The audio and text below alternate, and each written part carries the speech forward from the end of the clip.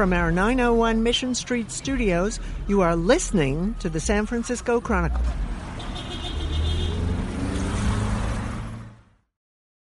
Welcome to It's All Political, the Chronicle's politics podcast. Today's guest is Stacey Abrams. She's running to be the governor of Georgia, and if she wins, she would be the first African-American woman to be a governor anywhere, like ever, in 241 years of the nation's history. And she has some interesting ideas about how the Democrats can actually win races, something they don't do a lot of anymore. I'm Joe Garofoli, and this is It's All Political.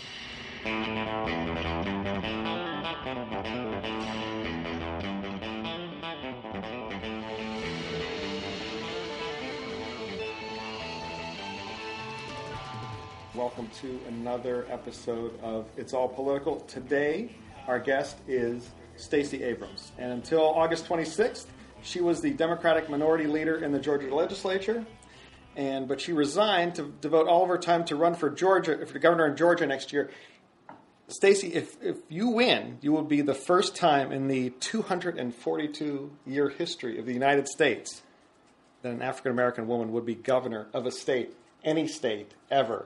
When I tell people that stat, they're like, they don't believe that. But that's... I describe it as people being shocked but not surprised. Amen. And there's only 6 female governors in the United States right now, and only 200 Democrats. You're here in the Bay Area for the same reason that all Democrats from other states come to the Bay Area, for a fundraiser and a friend raiser. Absolutely. As you say, you've been doing a couple of fundraisers here. But we wanted to talk to you because you're in the leading edge about how Democrats are running for office now. At least some are. And you have some different ideas about how to do it. Let's face it, Democrats have lost 1,000 seats across the nation at various levels over the last 8 or 10 years. And you are calling for running an, quote, unapologetically Democrat campaign for governor. And we'll get into what that means. But first of all, tell us a little bit about yourself. You're born in, you grew up in Gulfport, Mississippi. I did. One of 6 kids. Your parents were both ministers. Man, that's got to be tough. Well, they became ministers later, so they were just sanctimonious before and then eventually became official. They're codified sanctimonious exactly. After that. Okay. And it wasn't always easy growing up. You public assistant sometimes, but you walk us through from your childhood to Yale Law School and ultimately in the Georgia legislature. So first of all, thank you for having me on this morning, and it's been lovely to be in San Francisco. So yeah, I was actually born in Madison, Wisconsin, which I understand your wife is also a Madison native. I did learn to say "Go Badgers" as a child. I remember being cold, and I remember cheese curds. But we moved. I got to remember. Exactly. We moved back to Mississippi when I was 3 and a half. My mom was in grad school, but my family's from Mississippi, and so after my mom finished school, we went back.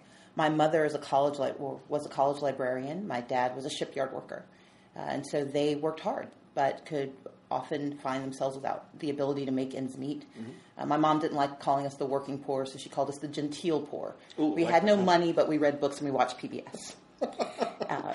You just coined something there, the genteel poor. The genteel poor. All right. Because my parents really believed that, they had come out of abject poverty in Mississippi, and while we had not gotten as far as they thought they would, based on doing all the right things, they still believed their children would have another opportunity, that they could crack this generational poverty. Mm-hmm. And so they raised us to believe in 3 things: go to church, go to school, take care of each other. And the taking care of each other for them was not only about us, but us working to help other people.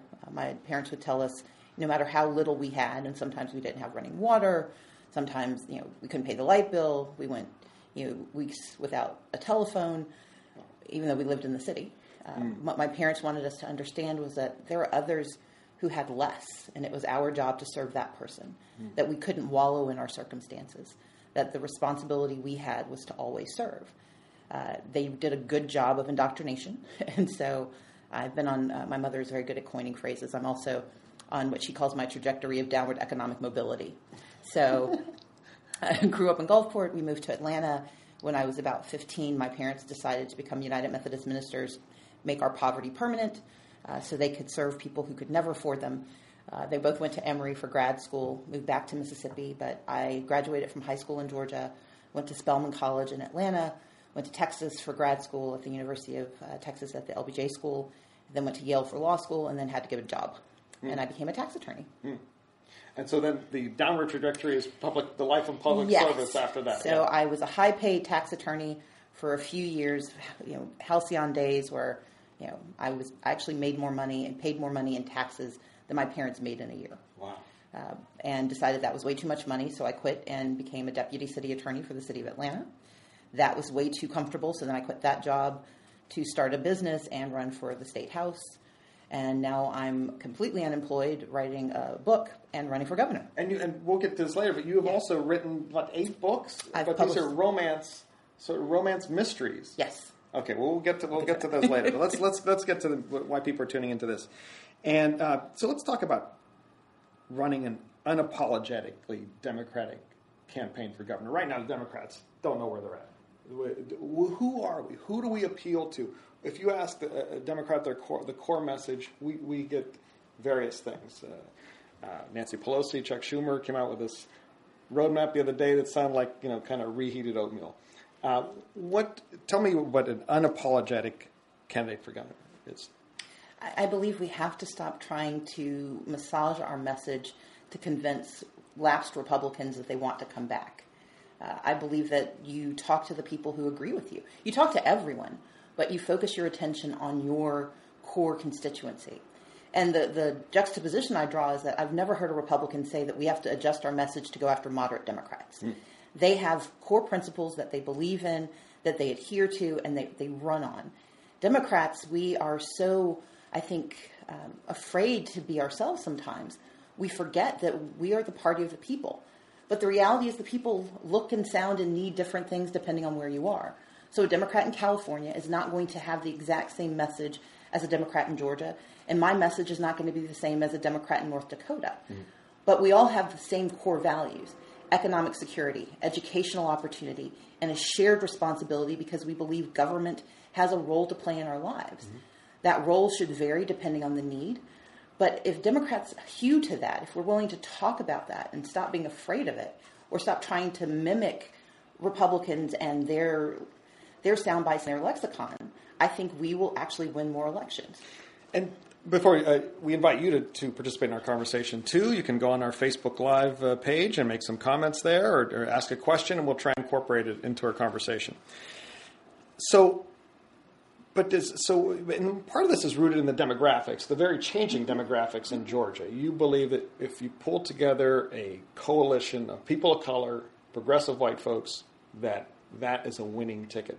Absolutely. Walk us through how that works.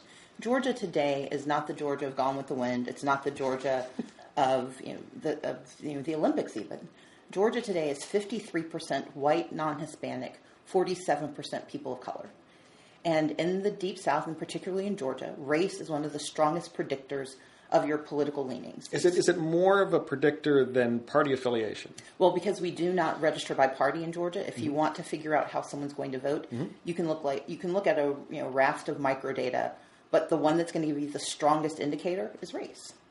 Black folks vote for black folks, white folks for white folks generally? Well, or no, what? Black folks vote for Democrats, Latinos vote for Democrats, Asians vote for Democrats, some white folks vote for Democrats. Okay. So, and we stray away from, or we tend to shy away from that conversation because there's a sense that acknowledging that race exists is somehow, creating some negative connotation. Right.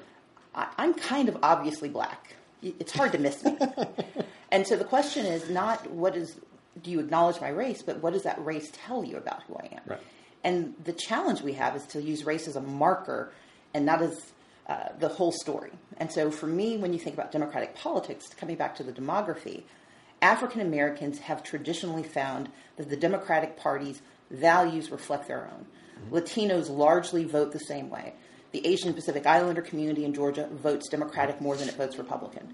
Whites is about 23% of the population votes Democratic. To win an election in Georgia, you need 50% plus one.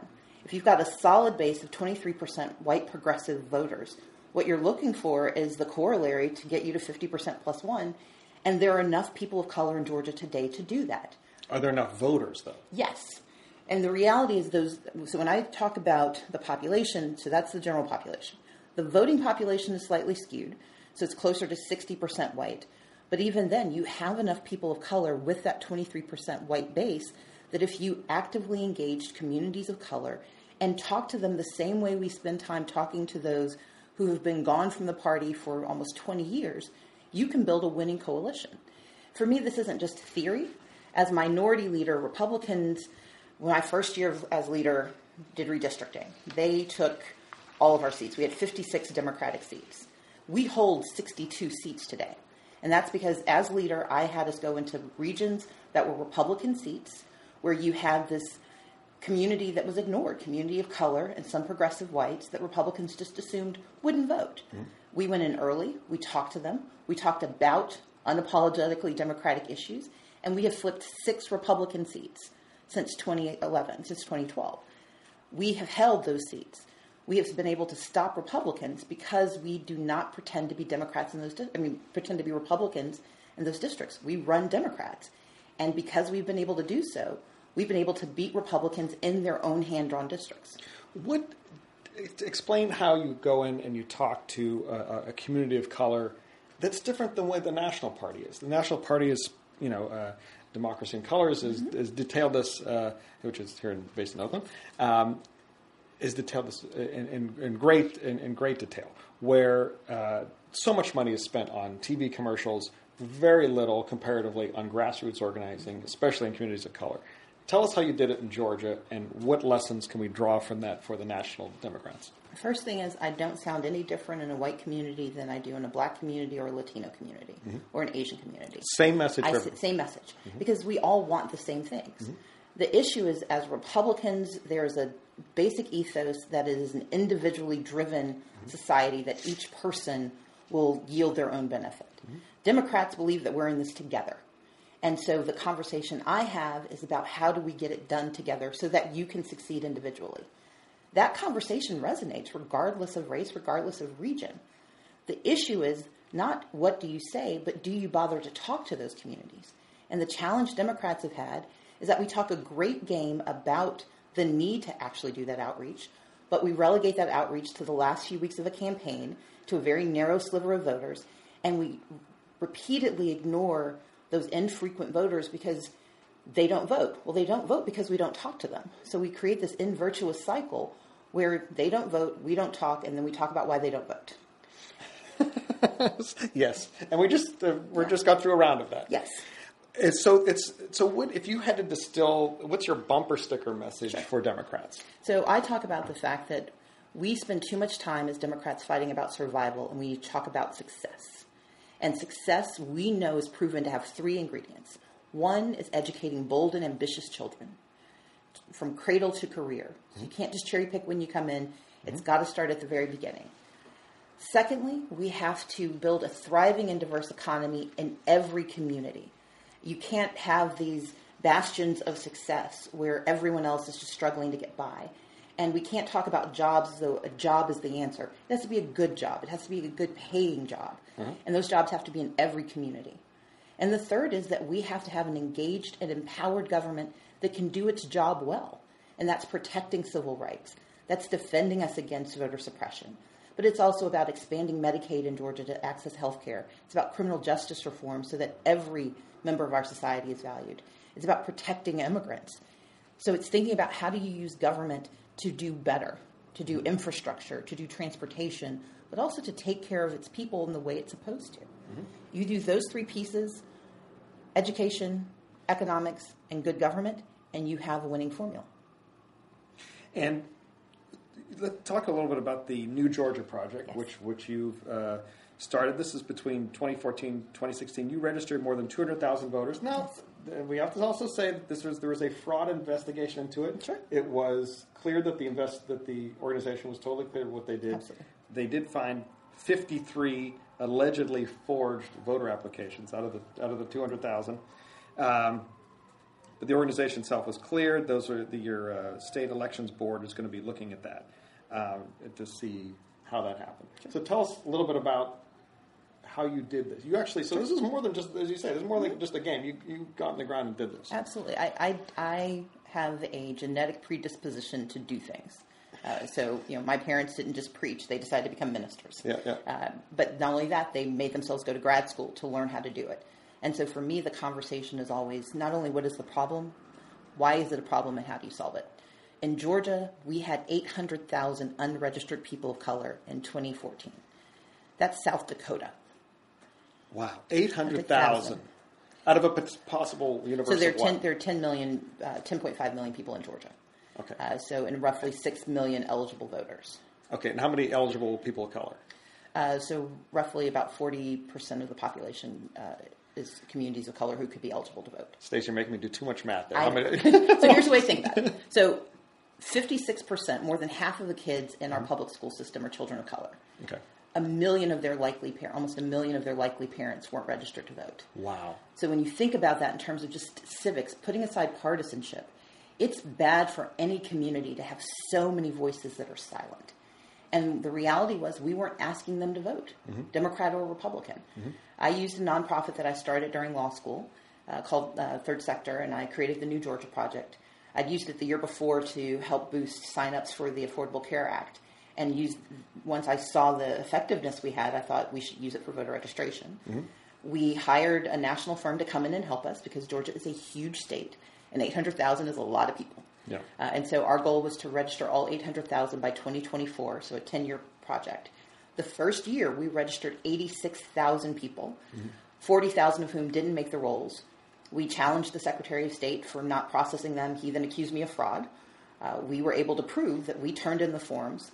We took him to court, and the state court didn't find against us. What the state court said is that the Secretary of State had no obligation to actually process the forms in time, which most people don't realize. We pursued the case anyway. He processed 18,000 of our voters after Election Day.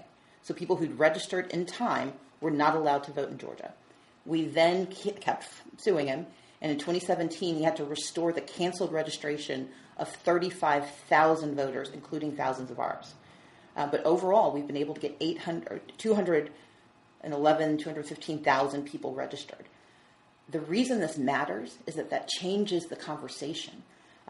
That gap for elections in Georgia shrinks every time you add a new voice. And the more voices of color who more and more reflect the composition of the state, the more robust the debate becomes. You've likened trying to convince a Republican to like an atheist. What is an atheist trying to convince a Catholic? Or help me out on that. So my argument with the Democratic Party is we spend a lot of time trying to get atheists to become Catholics instead of getting Baptists to go to church. I'm very Southern. Yeah. So if you think about the Republican ideology, I can either try to convince a pro-life, anti-union, anti-environment Republican to become a Democrat, or I convince a pro-choice, pro-union, pro-environment Democrat to come and vote. We spend most of our money trying to do the former. My parents are ministers. Why does the party do that? Because we are more comfortable with the known voter universe, and that tends to be white voters who turn out regularly.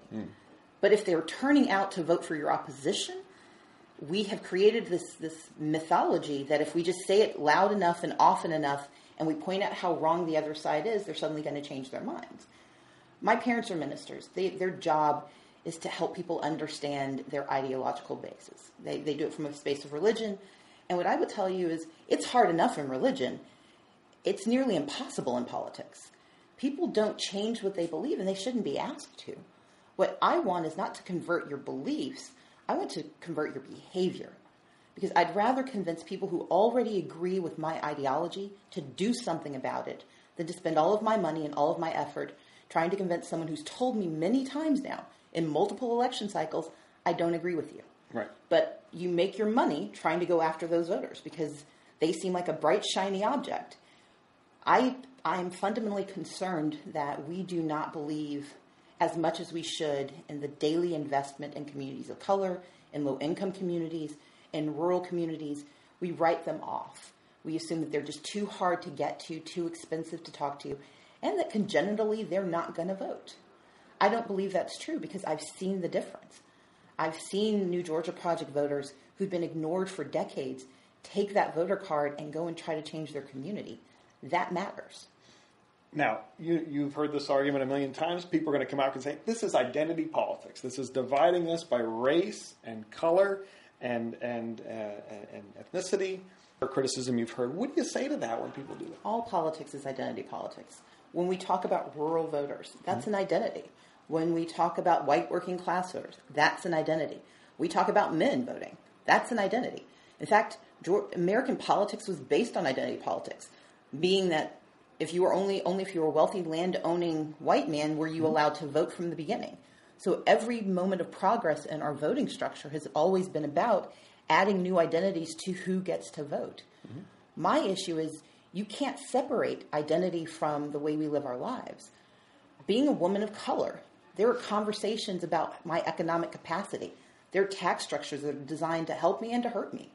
You have certain privileges and certain deficiencies that come to politics because of who you are and where you're from. Mm-hmm. Identity politics is who we are.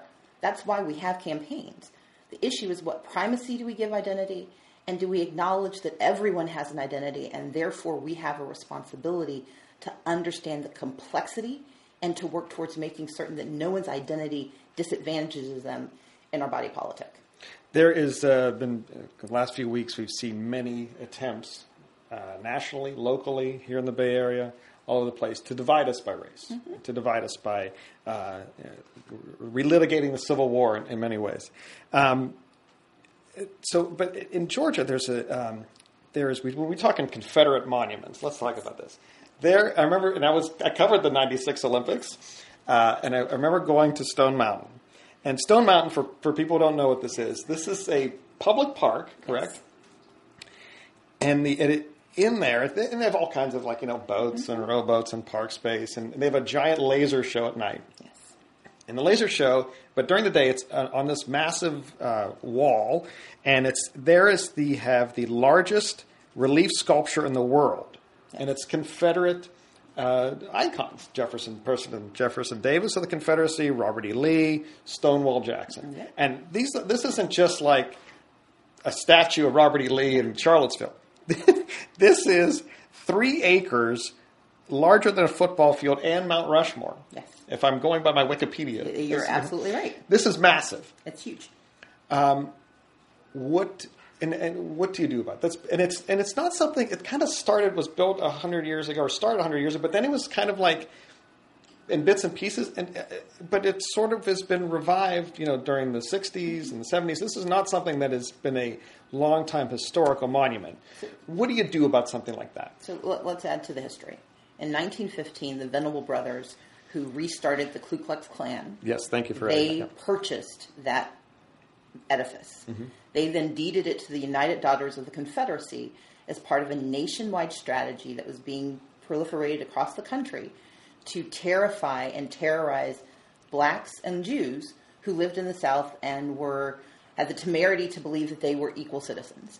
And so as part of a nationwide system of domestic terrorism, this was created. It took years to carve that edifice. Mm. And in the wake of Charlottesville, in the wake of Donald Trump equivocating about why Charlottesville was just an abhorrent act, I was asked the question, do you think that Stone Mountain should stand? As a first principle, I do not believe there should ever be a state-sponsored monument to domestic terrorism in America. Now, how you solve that problem is one for architects, artists, and for people to discuss. But do I believe that we should do something about it? Absolutely. There are those who say that I'm trying to erase history. I'm not. You think you've said that? Correct me if I'm wrong. Absolutely. That these statues, not necessarily Stone Mountain, belong in a museum somewhere. Absolutely. We're not erasing history. This isn't like Soviet Union tearing down statues and stuff like that. These things should be in a museum. Because people have written to me and compared it to Germany. And Germany too. Yeah. Here's the thing: in Germany, what you find are actual moments of history that have been preserved in their space. Mm-hmm. What we're talking about are things that were put into place post-Reconstruction for the express purpose of terrorism and to rewrite the history of the Civil War. You cannot then iconize them and treat them as though they were born out of that moment. Mm-hmm. Now, there are plaques across the South that commemorate the different battles, and I think they should stay. Yeah. But these edifices and these monuments that create a false narrative are not history. And as long as they are celebrated by the public, they are treated as history. They need the proper context. But beyond that, we have to, as politicians, and this goes back to my belief in how I run, people have to know where you stand if you want them to follow you. I'm not going to equivocate about whether or not I think it is a good idea for us to celebrate the terrorization of people of color and of those of different faiths. I think it is wrong. I think it should not be celebrated. But I'm certainly open to figuring out how you solve it, which is how I've always led. That's one of the reasons I was an effective minority leader. Probably the best compliment I ever got from the Atlanta Journal-Constitution was that they called me strangely relevant. Strangely relevant. That's an interesting tag on that. How about football? Let's talk football because this is America's greatest sport. My hometown Pittsburgh Steelers stayed in the locker room except for one. There was a little bit of a mix-up there. Your Atlanta Falcons went out with their owner, and did they take a knee or did they just linked arms? Linked arms. This is, first of all, two things. What do you think of these responses? And this has gotten away. We're now debating kneeling versus standing versus what the core original protest was on this, which is mass incarceration and the mistreatment of people of color throughout our nation's history. First of all, let's go back. Football. What do you think of these protests? Is this an appropriate thing to do? Absolutely. We're Americans. There was a little controversy earlier this year with me. Protest is necessary in America. It is part of our responsibility. And as long as that protest is peaceful and civil, it should be allowed to happen because that is how we make change in our country. Do you think it's disrespectful to the flag or to the national anthem? It is celebratory of what those two things mean. The national anthem, if we recall, was about rebellion. It was about protesting. We were protesting the fact that there was a government that was not serving us properly, that was not doing what it should. And in response, we fought. Now, I would prefer that we kneel as opposed to the type of rebellion that is celebrated by the national anthem and by the founding of our nation. Because our nation was founded to create a safe space so that we don't have to go to war to make change. We don't have to take up arms to make things different. And so I would say that any leader worth his or her salt would celebrate this moment because it is exactly who we are. It has always been who we are. I come from a family of veterans, and I don't know of a single person in my family who would say that it is the wrong thing to do to celebrate our democracy and our American nature than to protest those things that are not where they should be so we can move them forward. And why the kneel versus the just link arms or whatever? Well, I think that we're now parsing out what happens because the reality is Colin Kaepernick began by kneeling. That was a sign of respect, but also a sign of protest. That's what we want. We want people who respect who we are, but protest when we are not our best selves. In fact, we had a guy run for president saying that America wasn't great anymore and that he needed to make it great again, and no one found that problematic. They all bought hats. So we have to be willing to say that it is also appropriate for people who find that their nation is not being its best self should be allowed to call that out and demand better. And as long as we are Americans, that should always be what we are allowed to do. Let's talk about your race a little bit. Now, I know in the Bay Area, California, maybe people just meeting you now, and many donors out there, many people, even if they're given $5-10, might be thinking, another race in Georgia. I have Jon Ossoff whiplash syndrome. I have PTSD. I gave money to this guy. He got $30 million, more than any other House candidate ever, and he whiffed. Now, again, you've served as the minority leader in the legislature. You're an accomplished politician. Ossoff essentially walking off the street and decided to run for office. Explain to us why this is different, and if you'd like to reassure donors that they are people go direct to camera here. Yeah, go direct to camera one. We only have one. Number one, Jon, I think, did a great job, but I think in the hullabaloo over his election, we forgot the fundamentals. He was in a 20-point plus Republican district in a special election that had a very short runway. to force Republicans to spend more than $30 million to defend a seat that they had walked into mere weeks before is an extraordinary moment of progress. More than that, what John did was activate voters in a special election who had not bothered to turn out in midterms in years. But here's the difference. I'm running for governor of Georgia. Georgia is not the 6th district. We're not as wealthy, and we are much more diverse. And as the candidate there, the math is clear. I need to find 200,000 voters who are willing to stand up and say, I'm proud to be a Democrat and I'm ready to vote because I believe in you and I trust you. I'm doing this out of a pool of more than 1 million voters who we normally ignore. But it takes money. And that's one of the reasons people come to San Francisco and travel the country. Not just because of the money, but because California has become a bastion for that type of progressive politics. And there's something very soporific about being able to come to a place where you can talk about those values to people who understand that investing in those values matters. And so for me, the conversation is this. I'm running for governor because I believe, not as a quixotic, tilted windmill, but because I can do math, because I can do politics, because I've started businesses. I know how to make Georgia stronger. And to invest in that, I need to raise money. And to raise that money, I need to talk to people who've seen it work, who've seen that if you invest in startups, you can create thriving communities. If you invest in education or refuse to invest in education, there is a marked difference in how your children grow up. Mm-hmm. But as a matter of politics and math, my campaign and my election is a very solid bet because there's a universe of more than 1 million, and I need 200,000. And unlike every candidate who's run for this race in recent years on my side of the aisle, I'm not running to convince Republicans to become Democrats. I'm running to convince Democrats that it's worth being a Democrat publicly and casting your vote for a better life. Speaking of, you just sort of alluded to your primary challenger, Stacey Evans. Mm-hmm. It's 2 Stacys running. That must be talk about voter confusion there. I'm first, so there you go. You're first. There you go. She also has a compelling backstory. She has was a state legislature. Mm-hmm. She also recently resigned. She had a video out that said she lived in 16 homes by the time she was 18. Mothers and a series of abusive relationships and such. Very, and she went on also to become an attorney, won a class action suit, and started a scholarship fund. Blah blah blah. Very compelling backstory. Absolutely. And she was And you guys served together in the legislature, banged heads on some things, and worked together on others. But she has her philosophy is not in terms of how she would build her voter base is a different one, and you sort of alluded to it. Tell us how you're different than she is. Representative Evans is approaching this as yet another opportunity to convince voters who have not voted in the Democratic column in decades to suddenly decide they're going to vote Democratic.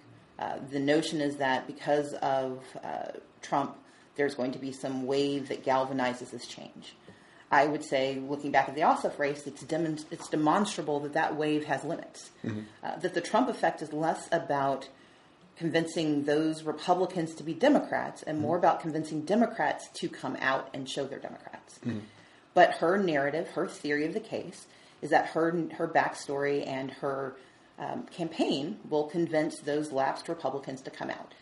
I would say that is unlikely to happen if you simply look at the last few election cycles. In 2014, we had the grandson of a president who ran.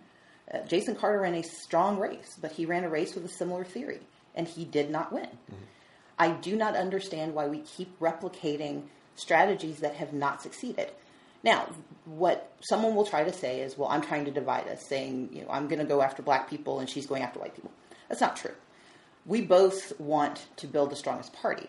But the difference is I want to build our party from the inside out and not spend our time trying to convince those to come in who said repeatedly they don't want to come. I want to build a coalition of voters who share my values, who share my principles, and that's progressive whites, that's people of color, but it's also any disaffected voter who hears my message and wants to be a part of it. Mm. But what I'm not willing to do is ignore the very real possibility of engaging communities of color in ways we have never done before, because we discount their votes and disregard the need to early and often invest in their value. Now, some Democrats are going to hear this and just face palm. They're like, "Oh my God, this is the party. We have two decent candidates, and this is a Bernie and Hillary thing. We're going to eat our own." What do you say to folks who are like? We're Democrats. We believe that if you want to run, you should be allowed to run. I'm not going to spend this campaign disparaging my opponent. I'm going to disagree with her on policies. She has long voted for privatization of public education. She has voted for every single one of those policies. I've never voted for a single one, and in fact, I've fought every one of them. We disagree on some gun issues. She has voted for legislation that would actually put guns back on the streets. I've never voted for a gun bill. We have policy disagreements, and we should talk about those. We have disagreements about how we win this election, and we should talk about that. But I respect Stacey Evans. I think that she is smart. I think she is savvy. I think she is not right on education issues. I think she has made poor votes on other issues. And I think it's important in an election for people to have a clear contrast. But that is never an excuse for ad hominem attacks. And it is not a reason to destroy our party. I believe that we can run this election and give voters enough information so that they can make a solid choice without destroying our party. Because if we can't, then we have to have a conversation about who we are as Americans. We should be able to have a contrastive conversation without that contrast becoming visceral and destroying who we are. And one question we have here from about a Georgia question from Mark.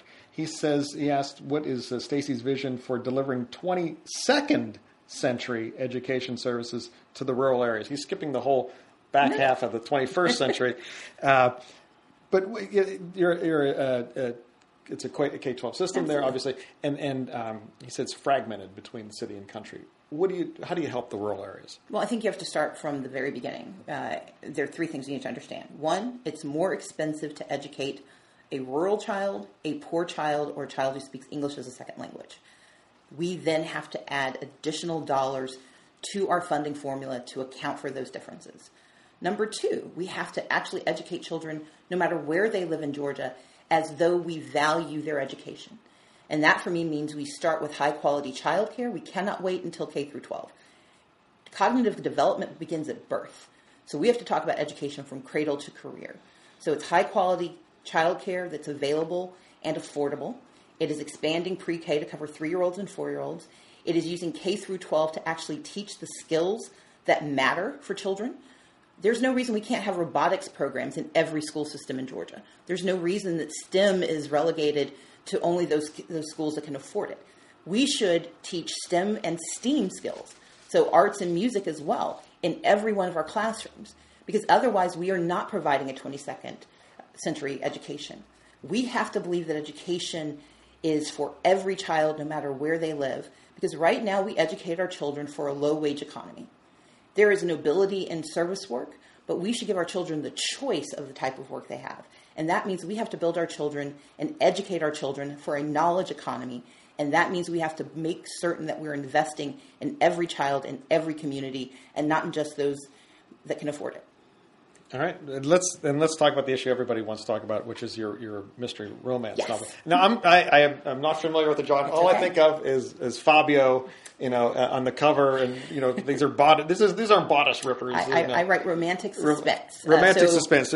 Translate what that means. So if your readers read Nora Roberts, she's probably the most well known. But basically, I write romance novels where I kill a lot of people, and whoever survives gets to fall in love. My first 3 novels were romantic espionage. So they were spy novels. Actually started my first book as a spy novel based on my ex-boyfriend's dissertation.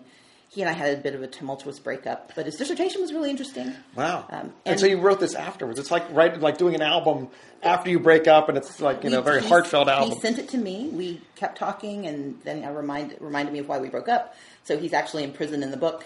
I was slightly petty. So the first 3... That's the ultimate revenge.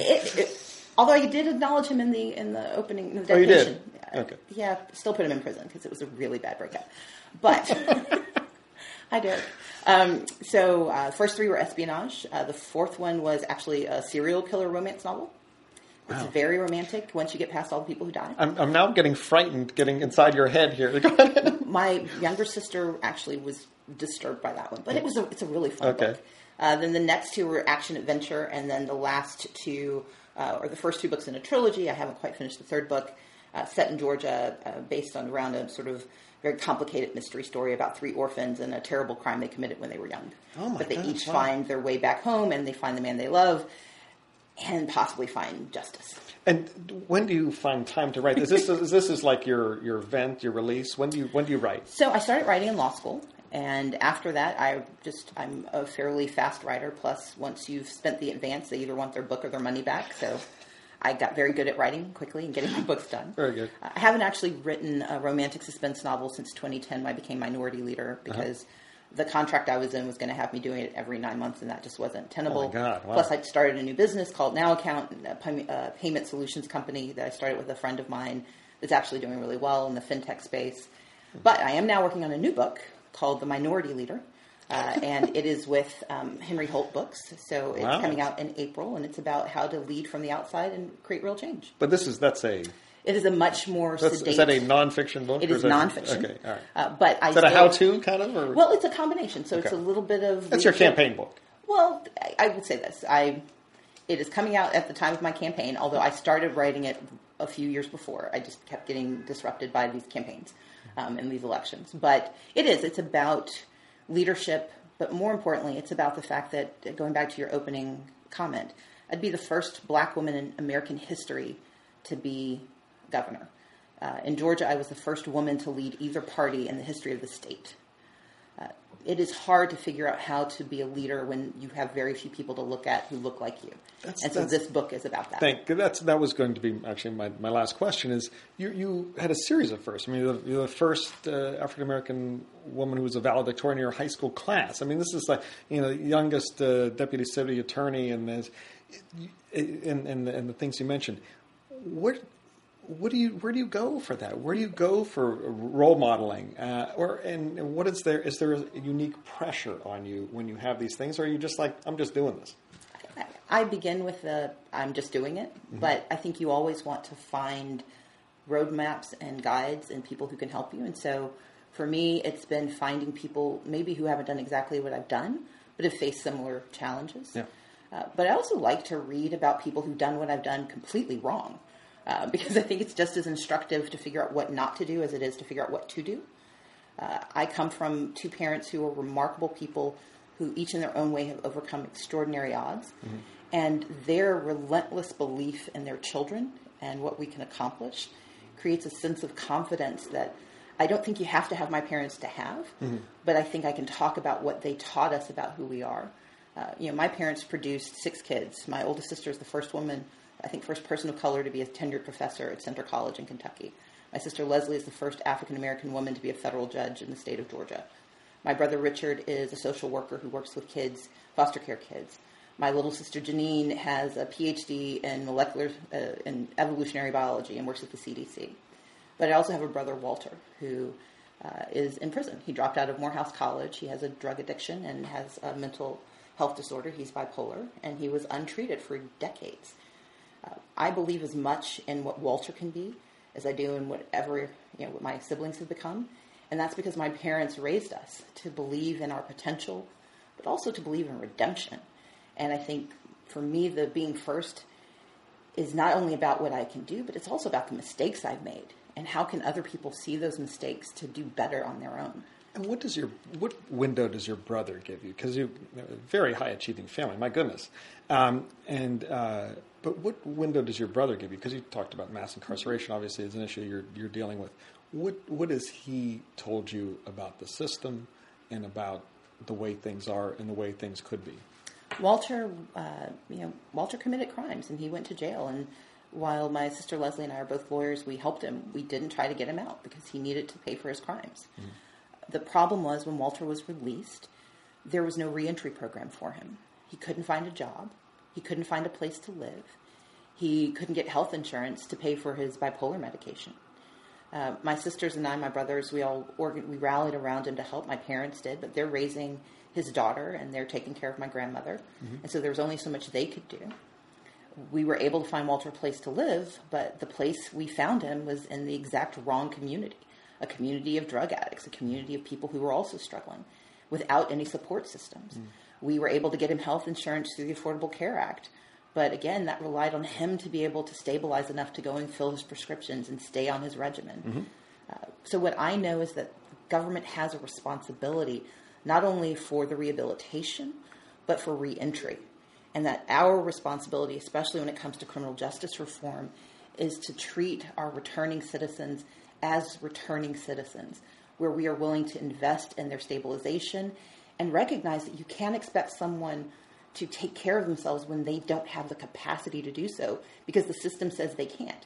When you can't get a job, when there are federal laws against you being able to live in certain places, it makes it difficult. And that's one of the spaces for me, both as a person and as a politician and as a public servant.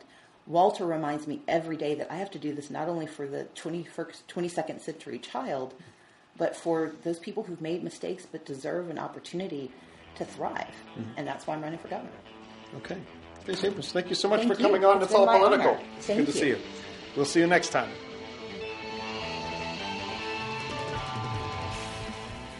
Thank you for listening to the San Francisco Chronicle. Our guest was Stacey Abrams, who may be a governor someday.